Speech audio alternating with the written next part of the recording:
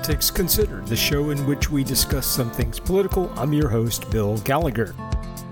So the silly season is upon us. It feels like silly season has occurred already. On today's show, I will be discussing the silly season and a look at the 2024 U.S. presidential election a year out. It seems to be never too early for the chattering class to discuss the horse race. Many have commented that when it comes to the coverage of the U.S. 2024 presidential election a year away, we are still in the silly season in which a few pundits argue about polls and other wonky stuff that most people are just not tuned into. In fact, most people don't give a shit. It is silly because they argue about sometimes nonsensical things. Who's up, who's down, 1 point, 2 points, 3 points up. The term silly season originated in the United Kingdom in 1961 to refer to the period in the summer months known for frivolous news stories in the mass media. Silly season refers to the time when journalists face a bit of a conundrum. Washington is on summer break or European governments are on holiday, but the columns of space in newspapers typically devote to politics must be filled. Hence stories about beating the heat and how celebrities are managing to do so, etc. In the political context, political pundits and cable news chattering class need to talk about something. So they argue about silly stuff like trying to figure out who will win the spring 2024 primaries in September of 2023. A recent silly season debate broke out last week among the chattering class largely on X, formerly known as Twitter, and cable news. NBC News journalist Steve Kornacki referred to a Washington Post poll that showed Biden and Trump tied. Kornacki is one of the journalists I truly admire, much like MSNBC's Andrew Mitchell. He's someone who would report and say the same things regardless of which network he was working on. I put Andrew Mitchell in that category. Both just dispassionately report the news, balls and strikes, what we all want, right? On election night, I always watch Kornacki, the ubiquitous number cruncher who calls these balls and strikes on election night, intends to be the most accurate. The poll in question that Kornacki reported on was the Wall Street Journal poll that showed Biden and Trump tied at about 46%.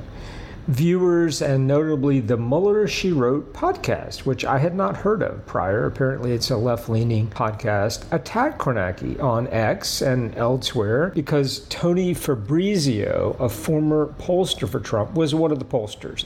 They were essentially arguing that a Republican pollster had cooked up a poll showing Trump doing better than he really is doing.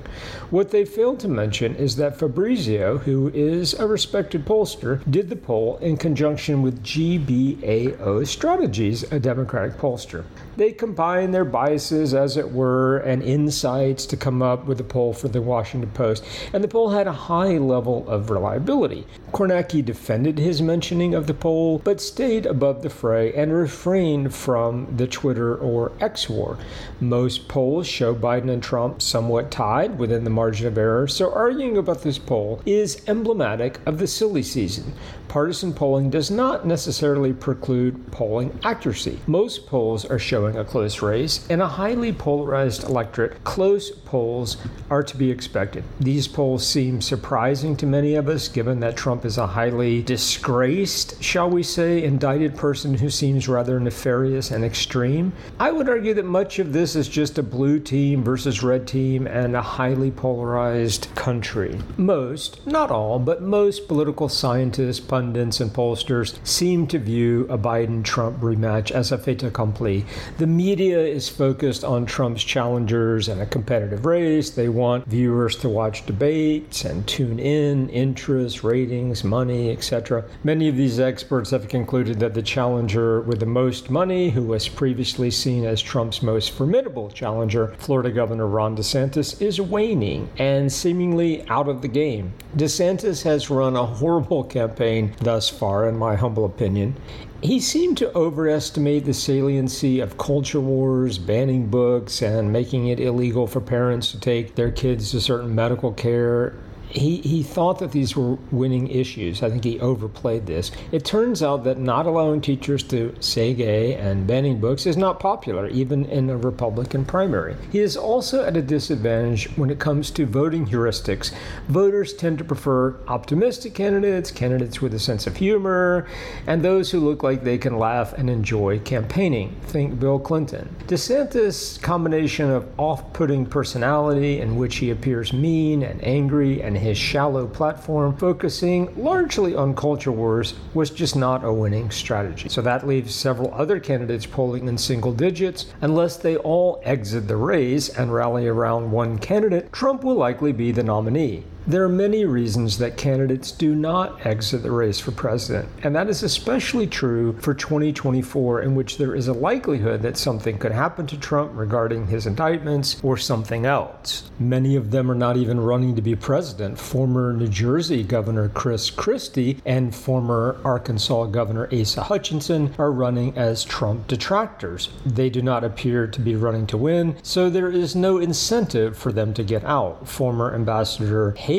is seemingly running for vice president, as she seems to be running against Vice President Harris. She mentions Harris in every stump speech and often does not even mention President Biden. This is a bit ironic to me, given that, in my humble opinion, Haley was the only candidate who presented as presidential in the first Republican debate, and I think she won, by the way.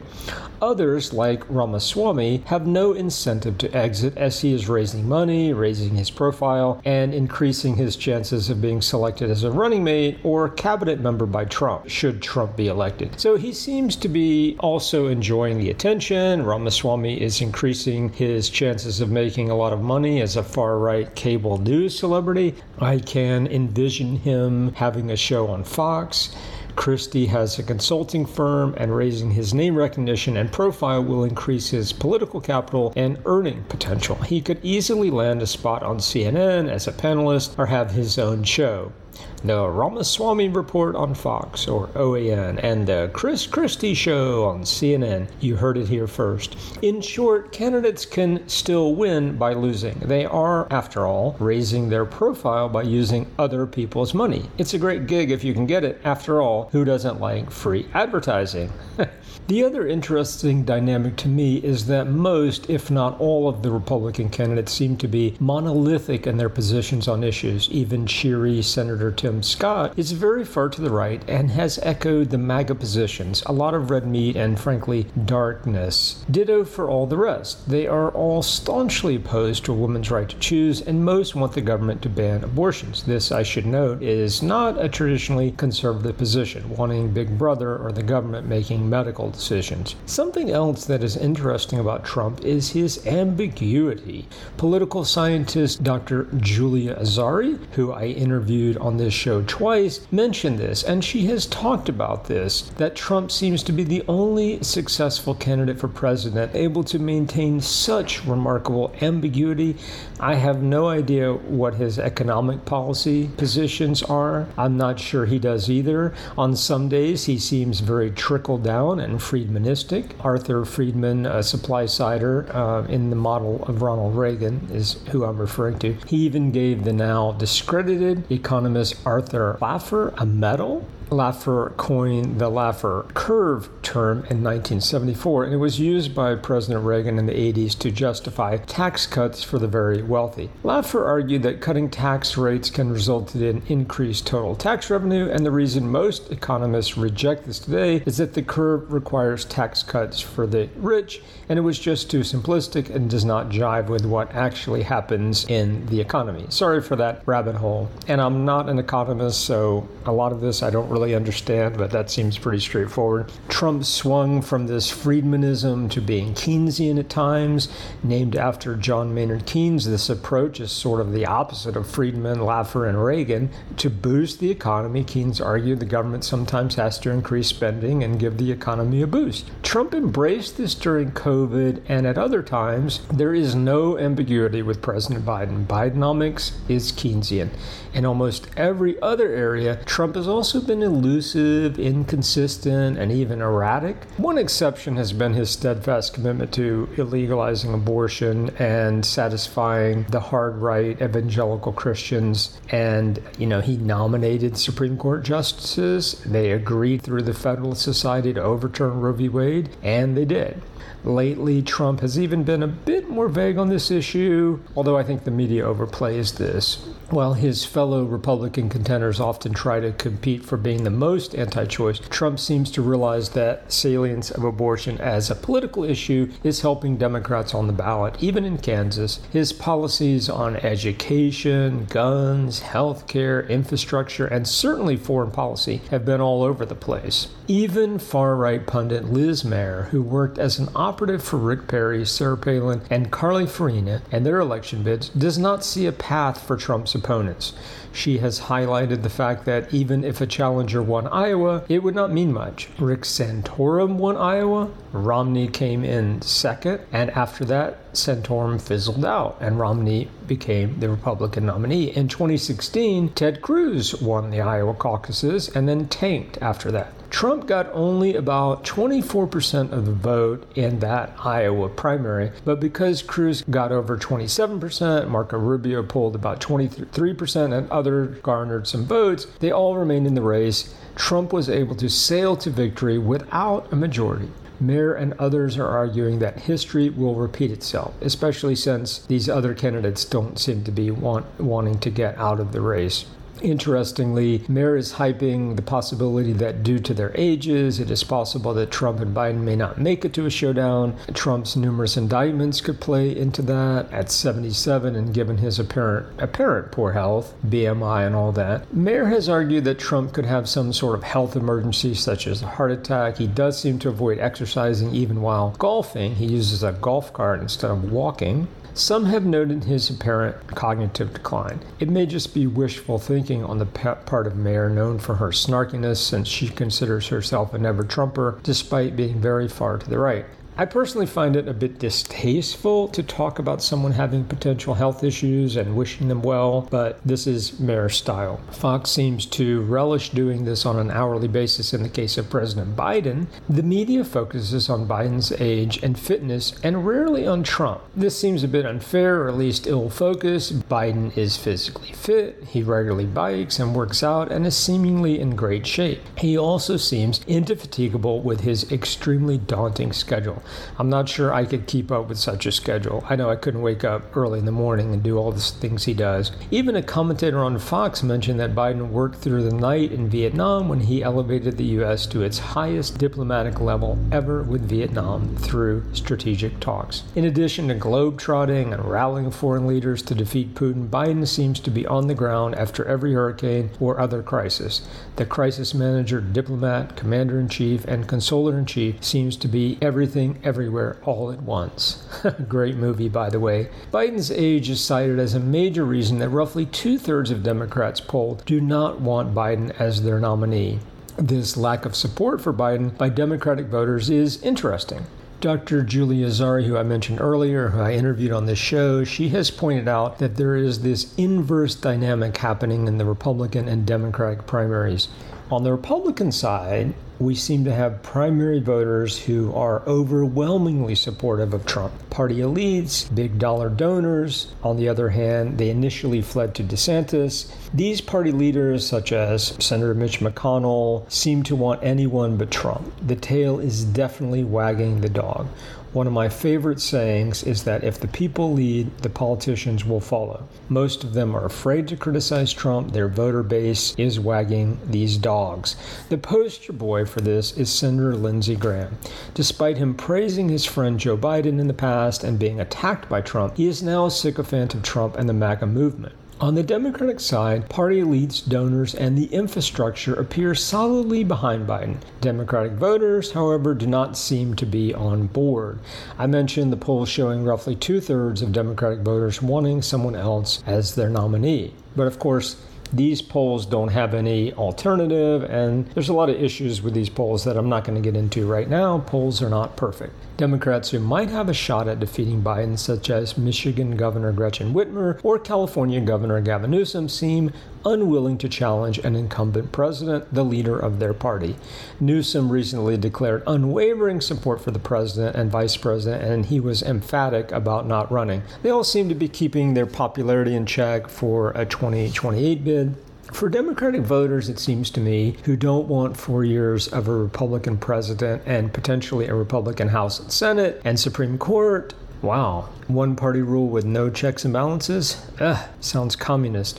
For these Democratic voters, this election feels existential. Many feel that some of these potential candidates should get in, if for no other reason than to give voters a chance and make things more democratic. In 2015, potential candidates who otherwise wanted to run, like Senators Klobuchar, Warren, Booker, Governor Newsom, and others, seemed to defer to Senator Clinton as the heir apparent.